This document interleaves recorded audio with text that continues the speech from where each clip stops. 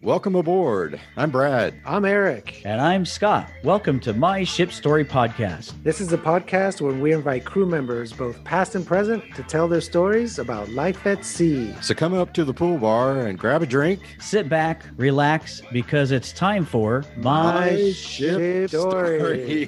God, that was terrible.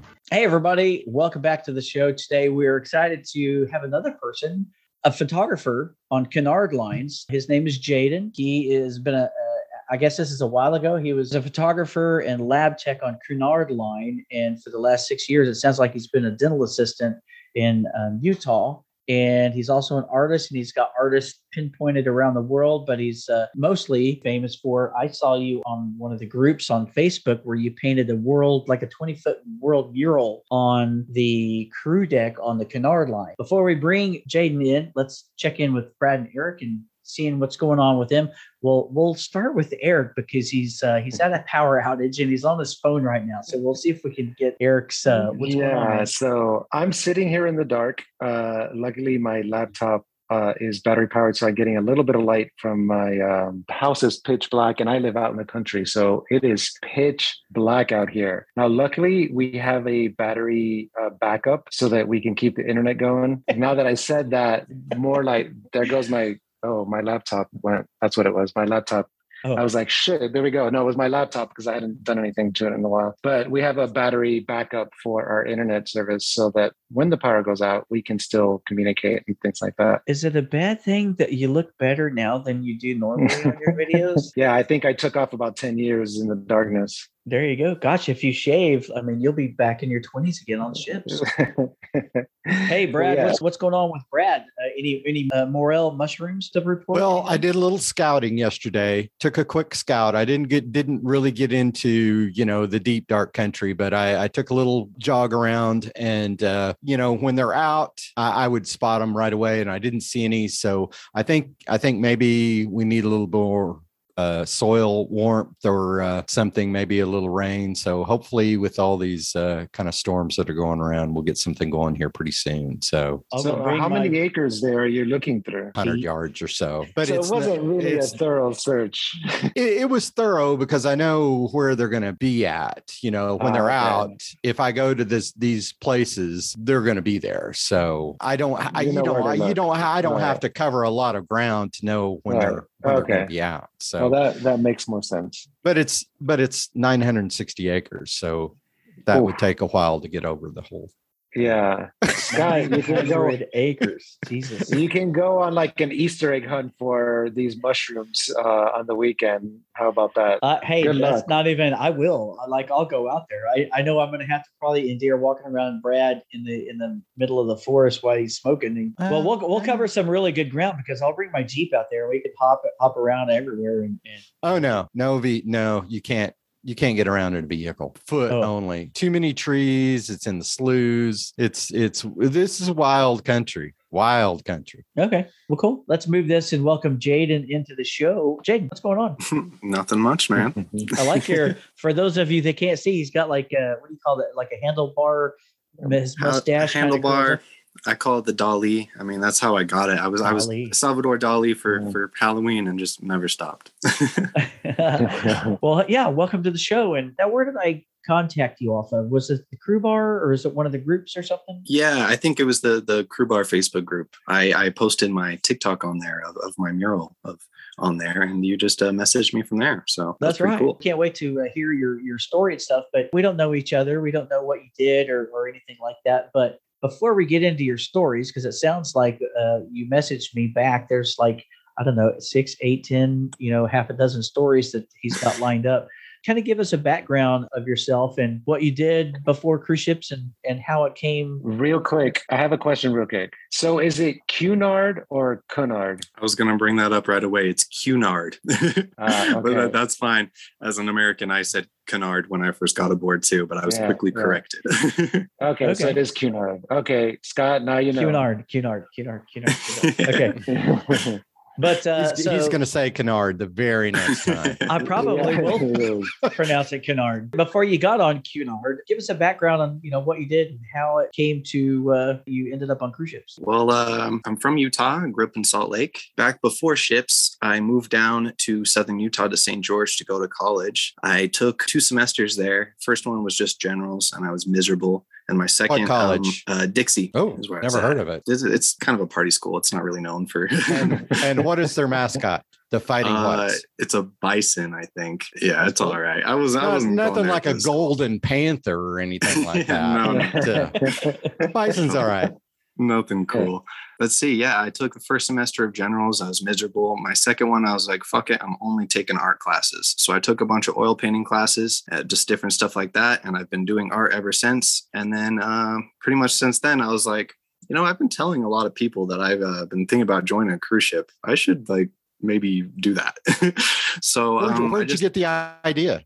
Well, I've been on cruises when I was a kid. My family, the biggest one I've been on, we went from Florida down through the Panama Canal down to Chile and a bunch of places in between there. It was like a 15-day cruise or something, but that wasn't my first cruise. I've had 3 or 4 throughout my life, and I've always liked them, and I was always trying to figure out a way to get on ships. At first I wanted to be a waiter, but then later I became I'm glad I didn't do that.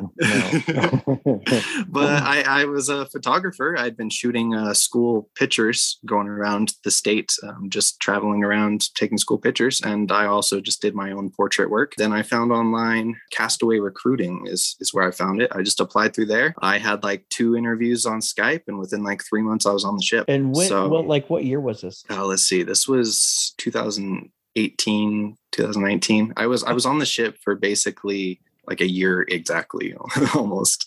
Okay. Well, on all 3 ships, I'll get to that. But I joined the ships. I joined Queen Mary 2 in New York. I flew out there. What a ship to start on. Nice. Right? I had no idea about any of it. I didn't know the history the history or anything. I was just like, wow. Oh, this is a British ship. Okay, sounds nice. Didn't realize it was the biggest ship in the world in 2008. I mean, it's far behind now, but it's a very nice ship. It's huge. Although I was only there for maybe a month or so on that ship in particularly. And during that time, it was rough. That ship is constant work because it's just transatlantics. It goes from New York to Southampton, 6 days of ocean, and just does that over and over. Whoa. That is heavy. You get, and that was my first introduction to ships. So I was like, is it always like this? And everyone was like, no, it's not like this. Let me back up here. So when you got the call to go to the ships and how it was when you first got on there and seeing your room the size of a matchbox, and that, or where your rooms were bigger? I mean, the room was a decent size. It wasn't big, but the shower was definitely the smallest out of the 3 ships I've been on. You stood in the corner and then closed the shower curtain, and the shower curtain touched you. And that was not very good. But I do miss that, being able to just hose out the entire bathroom. That was the best part. Close the door. Exactly. Yeah. But I just remember walking on the ship and getting shown around, and I finally get to the room and I'm by myself for the first time, and I just put my head down. I'm like, holy fuck, this is intense. You get used to it. Everyone always told me that it's hard at first, so I was mentally preparing myself for it, and I knew I wasn't going to give up. I wasn't going to leave. Yeah, from the Queen Mary, I was on there for the month. Then something that I'm so glad happened. 2 photographers were dating over on the Queen Victoria. They broke up. It was harsh, and they needed to separate them and stuff. So they basically switched me and the guy over there. So I went over to the Victoria. I switched over on Southampton on August 10th on my birthday, actually. I switched from the Queen Mary over to the Queen Victoria, and I was there for the rest of my contract there. I can't remember how many months, but that was the majority of my first contract was on the Victoria. And we went through Northern Europe, and then we went down to the Mediterranean for 2 months. And eventually we crossed over to the Caribbean, and then we came back, and then I went home for Christmas and New Year's. And then I started my next contract on the Queen Elizabeth. I flew out to Vigo, Spain. We went to Namibia. We went to Cape Town. We went out to some of the middle of nowhere islands in the Indian Ocean, Madeira, Reunion. We went to Australia, New Zealand, Papua New Guinea, the Philippines. Then we went up to Japan, and then we crossed across to Alaska. And then we went down to San Francisco, where I got off there and my sister picked me up and we road tripped in her Prius up the Highway 1, went over to Washington, went over to like Montana, then down to Yellowstone, and then back to Salt Lake, where I stayed for the next 2 years. One contract, you did the runs that took me 10 years. And even then I didn't get to the south, to the Indian Ocean. Yeah. I got really lucky with Cunard. That's a fantastic world cruise that you were basically on. Right. That's what they do. That's the cool thing about Cunard is they're not like normal cruise ships that just do like loops of the one spots. They're ocean liners. So they can transatlantic, transit, whatever, and go anywhere they want. And then we just do loops. Like we stayed in Australia and New Zealand for like 2 months. And then we stayed in Japan for like a month. And then we stayed in Alaska for a month. So they just go around doing their thing. It's pretty, they do that with all 3 of their ships. Wow. I'm glad you brought that up because we kind of try and hint at this all the time, but we don't really come out and say it all that often. But different cruise lines, you know, when you're deciding on wanting to take a cruise, you need to look at the cruise line and see what kind of itineraries they do, what their thing is. Right. And so you choose your kind of cruise based on really what the cruise lines do, because they all have their own little niche. Right. Yeah. I got really lucky with Cunard. I could have ended up on, say, like the Ensenada Catalina Island cruise ship like that. No. That would have been a nightmare. No. You've done that? Yeah. Oh, many times. Oh. Yeah. I've been on that cruise as a passenger. Oh yeah, I did that cruise too I did it on the old Serenade, the old Viking Serenade. That ship's been out of commission now for a while, but yeah, that's where Royal Caribbean used to send, at least that was the rumor, that they would send people who did something wrong or bad got banished to the sun, the Viking Serenade. And you were a photographer in most of this? Yeah. For all of this, I was a photographer.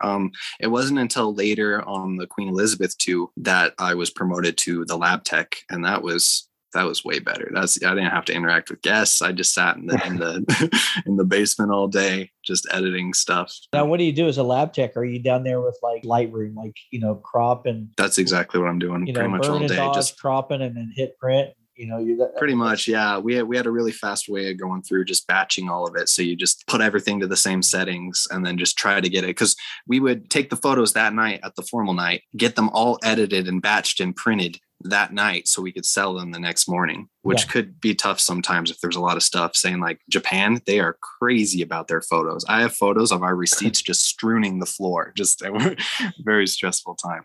You know, I just real quick before we go into your stories and stuff, I can tell you when you see a Japanese, you know, on the old videos and movies and stuff where they have all the cameras around their necks and stuff.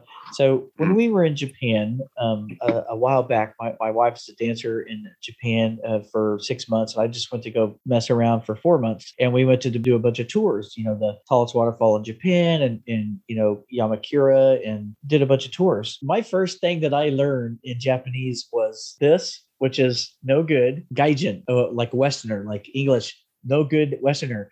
And how I learned that is when we would go on these tours, we would go as Americans, we like to go and see things and explore things. And I want this, and how much for this? And can I have a drink of that? Let's go down this, you know, waterfall over here. They don't do that in Japan. They get off, you take a ton of pictures, you get back on the bus, you go to the next stop. And so we were always the very last people on the bus, and we were always domo gaijin every single time. And I was like, what's wrong? Like we had 15 minutes of the stop. We wanted to go buy, you know, a postcard or something. They don't do that. They go take picture, drop the camera, get another one, take picture, drop, you know, and then when they get home and they develop them all, then they go through all the pictures. Yeah, my first phrase I learned in Japanese was dozo, which means here. When we had to use that all the time to get them to pose, we're just like, dozo, just like, come stand here, come fold your hands. Oh man, Japanese couples do not like to hold hands. I would tell them to hold hands, and they'd look at each other and blush and giggle like these 60-year-old couples. It's like, you guys don't hold hands. Like, the culture in Japan is just so different to Western culture that it's just hard for like, you know, Americans and Westerners to really get it. Like, it just doesn't make sense to us, because I have some good Japanese friends, and they're like, no, you don't do this, or you don't do this, or you say this. And I'm like, what? this doesn't make any sense. And they're just like, yep, that's just the way it is. It's, the culture is just very different. And we're talking about a country that's, been around for thousands of years where, oh yeah, the U.S. is still a baby country if you think about it. Let's get into some stories because it sounds like you got some really good stories. You ready to go? My name is Jaden Roosh, and this is my ship story. I was the photographer on board, and I saw that they had an email for a mural that they wanted the crew to do up in the crew smoking area up top. And it was about to expire too. Like it was about to be up. And I was like, what? How did no one tell me this? Because I was known as the artist aboard. I was always sketching and drawing the guests and crew members and stuff like that. I quickly put together a little proposal. I took an archive photo of the Queen Mary. I sketched that out and I went to the meeting to show them. And they're like, we really like the detail you have in this, but we were thinking more of a world map. So I was like, okay, yeah, I can do that. So I went that night and I sketched out the world map. All right, yeah, I think I can do this maybe. So I started on it and it was a long process just trying to do it in between work and everything else. I would just do it in my free time. I would go up there and I just had a charcoal pencil and I just held a map in hand and a charcoal pencil and I freehand it on the wall. With a charcoal pencil? Nothing else would stick to the metal wall. So I that's what I had to use. But holy shit. I just kept correcting it over and over until I thought it was good enough. It was really tough. Ever have any employees like erasing countries or drawing on your stuff or messing with Well, when I was first starting, before it was very pronounced on what exactly I was doing, people would start drawing in, like say, oh, the people from Madeira, they drew on their island at one point, but it was like way too big and out of place. And I had to write on the wall. I was like, do not write on the wall. Like, don't do it, please. And that stopped it for the most part. But I think they were just having fun. But it made me want to make sure I got those small islands right, especially the Philippines. I had to get that spot on or else I would not hear the end of it. Yeah, I spent a long time trying to get it right. I think I spent like 3 months just on the initial sketch, just trying to get that correct. Because the hardest part, you would say you draw Africa and then you'd go and put North America up and then you realize, oh wait, North America needs to be moved over a little bit. But now it's too close to Africa, which means now it's too close to South America. So you got to move that. And it's just shimmying all these. It's like drawing a puzzle. It was so hard. I'm happy with what I was just able to do. But yeah, I just spent that time getting the initial sketch up there. And then they let me use the same paint that they use for the red funnel. So I got to just paint that up there. And that didn't take me as long. Once I was done, they gave me like a glass model of the ship and I had my picture taken with the captain. And that was pretty much it. That's really cool. And so how big was the map? Like, it's pretty big. I never actually measured it. I wish I did, but I want to say it's like 20 feet by 15 feet high or something like that. It's pretty big. Picture, it looked about 20 feet long and about 10 or 15 feet tall. It's big. And even then, it's not to the scale I would have liked. I had planned originally to get Antarctica in there, but with the room like below, there was benches below it, and just trying to get it to the scale, it was very complicated trying to get that exactly to line up. But I did the best I could. That's really cool. I've never heard of anybody ever doing anything even remotely like that. Yeah. I'll tell you, man. Being allowed to paint on the ship by the ship and stuff. I mean, that's I would like to see the process because I'm sure that had to go to corporate and they had to get OKs and all that kind of stuff because you're drawing on their flagship. I mean, that's right. That's a big deal. Luckily, it was like just in the crew area, so they could hide it if they wanted to. But I think they were pretty happy with it. I constantly, I'll get pictures for my friends. They'll take pictures in front of it still, and. People say, and since posting it on TikTok, I made a little like explanation video with the full process. Like I every photo of my process making it, I posted that, and I'll get people commenting like, "Oh, that was you!" Like, and that's the best part for me because people don't even realize, like, they're just sitting there looking at it, but they don't even know who really did it besides my signature in the bottom. No, you did get a chance. You did get a chance to sign it. Yeah, but yeah. So maybe they'll call you back for touch-ups in the future. Maybe that would be really cool. I do hope to go back someday, but if I do go back, I don't think I'll be a photographer. When you guys have like a photo gallery and people are going to find their photos, do you ever have anybody ask you like, goofy stuff like, how do we know which photo is ours? Oh yeah, constantly. I probably seemed kind of frank with some of them because I'd say it so quickly just because I know exactly what they're going to say. So no, there's times where it was crazy busy, but there was plenty of times where it's just so mind-numbingly empty that I got really good at learning how to just leave my body and just like stand there without. Did you ever have any like famous people do photography or portraits or anything? I heard that Kevin from The Office was on board once, but I never saw him. Yeah, you don't get too many famous people on Cunard. Cunard's mostly just a bunch of old British people. That's mostly the crowd. Do you have another story for us? Yeah, I do. So during my time, I made these things called jar stickers. So to get into what jar is just my initials, Jaden Andrew Roosh. And that's how I sign all my artwork and stuff like that. So it's just kind of in a way, just to leave a little piece of me with the ship. I had these little, like the gaffer's tape, white gaffer's tape that you just put on and it comes off easy. I just signed jar and then the date on it. So it would have been jar 18, jar 19, whatever year it was at the time. And I would hide them around the ship. Not completely hidden, but like you had to like look up or look down. They were in plain sight, but yet out of sight. Like no one would notice them. Kind of like the ducks. Have you heard about the ducks on the cruise ships now? The ducks? No, I haven't. Like the little bitty ducks that people hide all over the ship, in plants and stuff. I mean, there's a whole Facebook groups and TikToks and about people who hide ducks around different cruise ships. So for me, like say with the Queen Mary 2, I probably hit around 100, maybe 200 stickers aboard there. Wow. Once I got to the Victoria, I hit probably like 200 to 300, but I got to the Queen Elizabeth and I hid around 400 to 500 stickers around that ship. Oh man. And I have pictures. I would like mass make them in bulk and I'd tape them on my wall. And then I tape them and individually wrap them on a pen. And then I just keep that in my pocket so I could quickly just put it anywhere I wanted.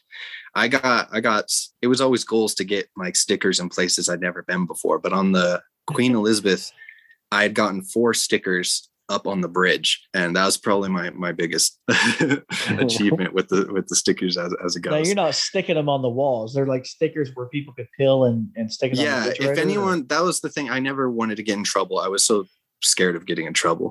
But that was the thing with this gaffer's tape is it could, if someone were to be upset about it, it's so easy to take down. I've never to this day had anyone have any issues with it. And honestly, I've only had positive feedback, especially because I would get so many people. I'd get to talk to them, especially when I started the mural and people would recognize the jar and they're like, "You're a jar?" I'd get that sometimes just from even like random like Filipino crew members. But especially say like the cast, I started a huge game with them. I would hide some backstage. They were like, "Oh, I found another jar sticker." And then, "Oh, we found one in the mess." And it just became a game for the crew.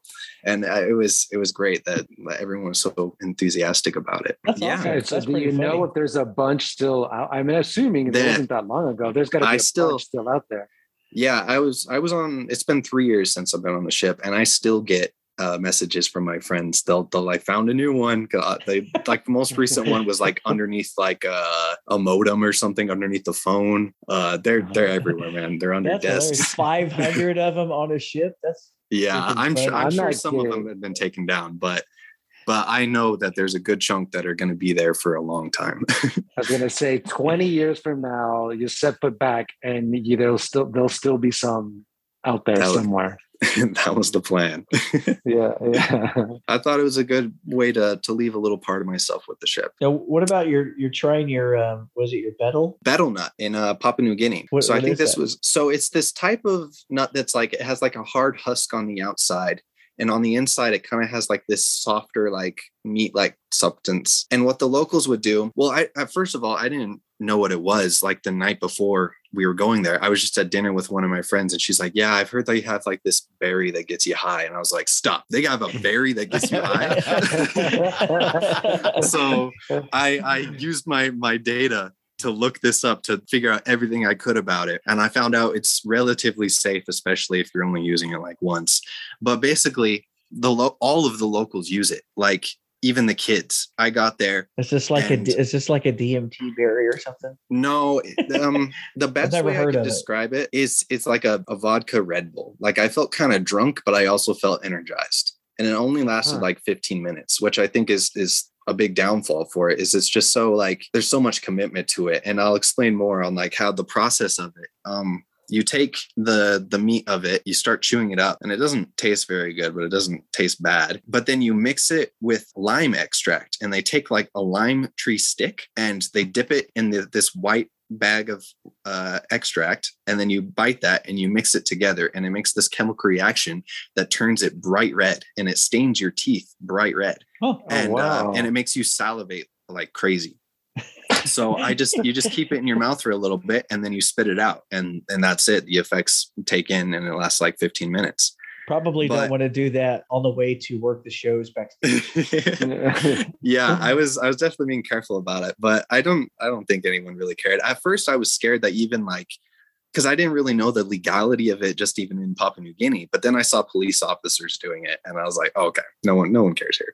So, but I was just trying to find this. We got off the port, and I was just walking around, and I saw some people like selling it through the fence and stuff. And I was like, well, how do I get this? I don't want to like go anywhere sketchy. But then we went to this market, and it was like the first booth at the market had a bunch of them for like $1. So I finally went up to it, and I handed the guy at the booth $1 American, and he gave me 2 nuts for it. And but he was so surprised. He's like, you want to do this? I'm like, yeah, let's go. And I slowly started to gather a crowd of people around me, like all the locals. There was probably like 20 locals just standing around me, like, look at this white dude doing our drug. So I started doing. Now, did that make you kind of nervous? A little bit, but I thought it was cool to a way to connect with the locals. That's probably the best way to do their drugs, you know. But so I had that crowd around, and they were all laughing at me, just like me trying to do it. Yeah, it was a good time. I mean, like, I don't think I'd do it again, or even regularly, say if it was just a normal thing that was around, just because there's so many, you have to chew it, and then you have to have this white, that was one thing. My friend freaked out a little bit when she saw the guy pull out the bag of lime extract, which was just in a plastic bag of white powder. And she's like, and I'm like, don't worry. Like, if I hadn't looked it up before, known this was a part of it, I would have been sketched out, but I knew it was just lime extract. I did it, and it stains your mouth red, and it makes you salivate. How long does the red tooth last? It depends on how much you do it. Say for like all the locals, everyone I talk to there has a red mouth. The puddles of water just on the ground, blood red everywhere, just because everyone's spitting on the ground. Right. Bizarre. And then I went and I found a kid, and I was talking to this kid, and I was like, oh, do you chew the nut? And he's like, yeah, it looks like you have been too. He's pointing at my red mouth. I asked him how old he was, and he's like 6. And I was like, God. So you like the nut? I'm like, why do you like it? He's like, I don't know. It makes me feel funny. Like me and my friends do it. I'm like, all right, just talking to them just to see what it's like. And it's so strange. You go and talk to everyone, and even like the teachers there are all doing it. Everyone's doing it. It's wild. Now, is it in your research, is it a thing that would fail a drug test? I don't think so. I can't imagine they're testing for betel nuts. No. But even then, no one ever tested me for anything. It's not that strong. Yeah. Have you done it, Brad? No, I bet I know about it. I've heard about it. Now, when you said about the stain in the teeth and the police and everybody doing it stuff, I may have seen something float by, like a documentary on Netflix or something like that, because it sounds kind of familiar, but I'd never heard of it before. But. Now, does it make you, is it like I've never smoked or done any drugs or anything. So does it make you wacky? Does it make you happy? Does it amplify whatever mood you're in? Or I felt euphoric. I just felt happy and good. But like I said, it was more like a vodka Red Bull. I just felt energized, but I also felt drunk.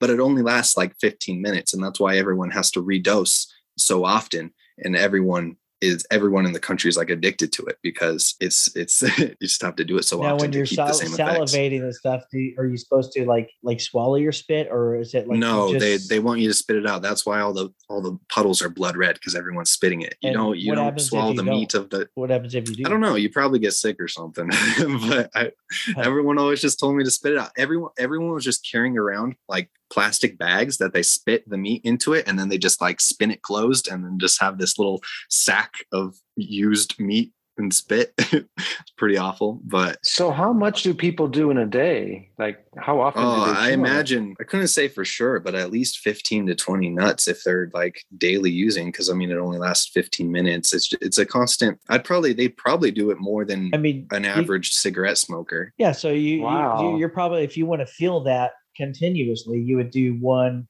every 15 or 20 Every minutes. 15 minutes, pretty much. Yeah. That just seems like a little intensive, like, to get to that feeling. It's like freaking Yeah, but beer. I mean, it's all they have there. I don't know how much. I mean, for the cost wise of it too, they're everywhere and they're so cheap. So while we're on Papua New Guinea, tell us a story you wrote in. You donated school supplies, or what was Yeah, that? so What was that about? this same friend that was telling me about the berry the night before, she was inspired by everything out there.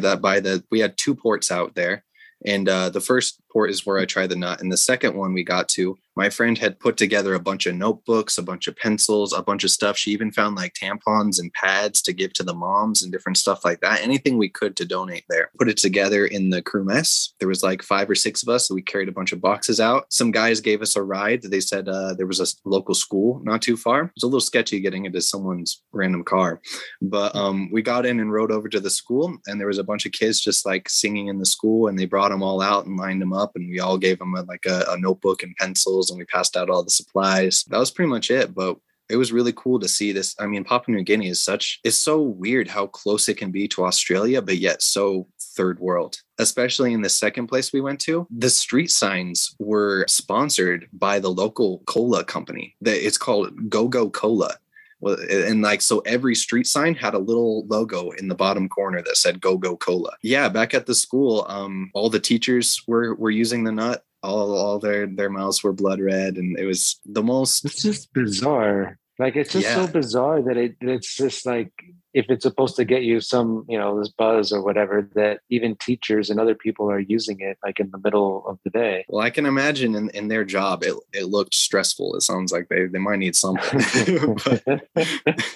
but yeah, that was basically it. We just donated what we could. We got some pictures with the kids, and we left. It was a good time. I miss Papua New Guinea. That was probably one of my favorite places I've been to, besides Slovenia and Tasmania. But I did learn something about the Caribbean, is that like a lot of my time I didn't want to spend the money and like have someone go take me a tour or something. So I just walk around the port island, and I realized that that's not what I probably should have done. I probably should have paid someone a little bit to take a tour instead of just walking around this boring place. And like all the taxi drivers are constantly like, "You want to ride?" And I'm like, "No, I'm good." But I get asked over and over. I just didn't want to spend the money. But looking back, I probably should have, just a little bit, just to see a little bit of the island. No, I mean, the islands are beautiful. Yeah. And you kind of have to get around a little bit out of the super, super touristy areas. And it gets, and those islands they're really nice. It's like Cozumel, like if you stayed on that west side or east side, I can't remember what it was, but you went to the far side of the island, and it was just so peaceful over there because there just wasn't a lot of people, and you could just hang out like a little hut that served you some like fresh seafood. And it was just fantastic to get away from all the touristy areas that all they do is serve you the same type of thing. My biggest memory of the Caribbean was seeing a house that its roof was made of piled up trash bags, like just like a pile of them on the roof, and the bottom of it was like pallets. And that was my first introduction to the Caribbean. It's pretty shocking. As a photographer, did you ever hook up with a passenger? I got pretty far. Well, like let's not say I didn't go all the way, but let's say like third base, round and home. Third, yeah. I got to third base. We snuck off. This was actually in the Caribbean. Where was this? Barbados. We had met up at the port, and we just like snuck off somewhere, and we were just making out in the trees somewhere. But she wanted me to come back to her cabin so bad. I was like, I don't know if I can. I don't. I was so nervous to do that. So we didn't end up going back to the ship, but we still had our little fling, I guess. Like this passenger, she was all alone, and she took a liking to me. And she asked me like, "Oh, can you like go to dinner with me?" So I got to go to the big, I got to go to dinner with her. And that was pretty cool. They let you go to dinner with her? What? Yeah, I got to ask What you asked? the HR person. Yeah, I can't remember who I asked exactly, but I asked someone higher up. I was like, "Hey, is it this passenger wants to take me to dinner? Is that cool?" They're like, yeah, whatever makes the passenger happy. So that blows me away that this is like 2018, 2019. We're all back in the 90s. Right on, Keenard. Yeah, what's up with that? Like, hey, boss, can this passenger wants me to go to? Well, yeah, as long as you leave with them Sunday. No, when we worked on board, it was hard to even, like, if you had family on, it was like a privilege to go once in the entire cruise to have dinner with them in the dining room. Even when your family was on board, you couldn't even go. Like, it was frowned upon. We just had to, like, special permission from not just your boss, the hotel manager, Yeah, that's who it was, hotel manager. Well, so a follow-up, whether it's a crew or a passenger, where's the strangest or wildest place you did it on the ship? Probably back on the Queen Mary 2, they have this hidden crew deck on the back of the ship that not a lot of people know about. You have to like walk through like passenger hallways and stuff to get to it, but you go out there and there's like a balcony and stuff, and no one ever comes out there. But I managed to take that is so crazy. I managed to take this girl back there, and things got pretty heavy right there and there. But some Filipino dudes walked out on us at one point. But at that point, I was like, "You want to go back to my cabin?" And things went from there. But yeah, probably on that back. That's funny. Crew balcony is probably the wildest place. Now, is there a jar sticker out there? Oh yeah, of course. That has been talked about many, many times, and of course, Eric christened that. I christened that on the Majesty of the Seas. He maintains that he is the first person to have sex on that hidden balcony. Well, you got to keep that crown. Unless while it was being built. But if you think about it, there was probably, that ship was in service, like not even like full service, but we were doing the repositioning of like bringing the ship out. Maybe like 10 days. So somebody could have beat me to it in those like 10 days. Oh, that's when you were on there, like in the 10 days when it was brand new? Yeah, that's when. Oh yeah, you were well before me. I think I visited that deck like I think I was probably in my second year. Oh yeah, no, that I'm sure it was well used by then. And there was a DJ. If you go back and listen to the episode, Stevie B, he was a DJ right outside of his disco. He also used the same place. Yeah, but that's so funny that you have that on Cunard. Yeah, well, the cool thing about this balcony too is like you went out one door to this area, but then there was like this thin hallway that like went up and around, and then it went to a whole nother balcony area that was on the other side of the ship. So they had one area where there was like a table, people would smoke out there sometimes, but then there's a whole nother area that no one would go to. So it was already like secluded, and then you take it even further by going around the corner. No one could ever see anything. Yeah, we need to wrap it up. But let's make sure he gets all his stories in. Trying to think of any other stories I have. One I just thought of recently was I was standing over in the casino, like taking photos in there, and I saw this passenger who came out, and he was all like windswept. His hair was all crazy and stuff. And he went over to some casino staff and was yelling at them about, he's like, I was locked on my balcony for an hour, and it was like crazy stormy outside too. He's like, I couldn't get back inside. And later I had walked over to him and I was asking him just like what happened. And he said that he was locked down on the balcony and that he climbed over the balcony and jumped onto one of the lifeboats and climbed down the lifeboat loader that brought you to the promenade deck. Wow. Oh man, that's crazy. Lucky to be alive. Desperate. Yeah, he could have just disappeared forever. and in a storm. Yeah, that was my biggest fear on ships, man. You look over the edge at night and you're like, man, if I fell off, no one's gonna find me. Like I would just sit in the cold water and watch the ship disappear into the dark. Some megalodon shark would come and eat you. I'm definitely scared of open water, and people are like, "Oh, you were on a cruise ship. How are you doing that?" But it's funny. I only touched the ocean twice in my entire time on ships. And why is that? I just went swimming twice. I'm not a huge beach goer, but every once in a while I would.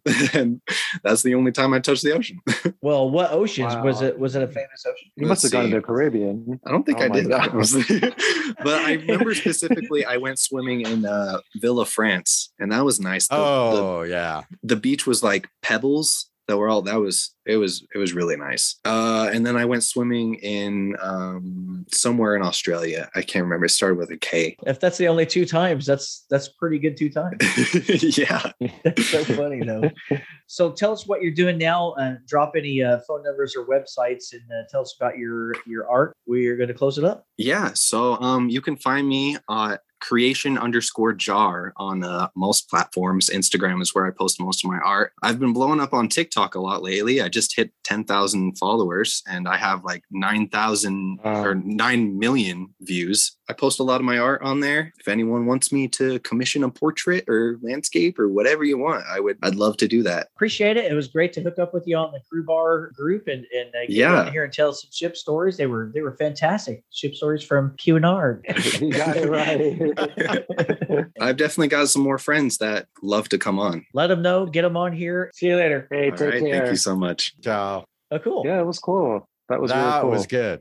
That was good. That was pretty good stories. It was really interesting. Hey everyone, the ship is about to set sail, which brings us to an end for today. We hope that you enjoy the podcast. For bonus audio, and if you would like to see this podcast in video, please visit our YouTube channel, My Ship Story. You can also find us on Facebook and Instagram as My Ship Story. Don't forget to let us know if you're a past or present crew member, and if you have a story that you would like to tell, or if you like, you can email us your story for us to read on the air. Email us at myshipstorypodcast@yahoo.com. That's myshipstorypodcast@yahoo.com. Goodbye for now, and be sure to tune in next week, same time, as we'll have a new podcast every Monday. Bon voyage!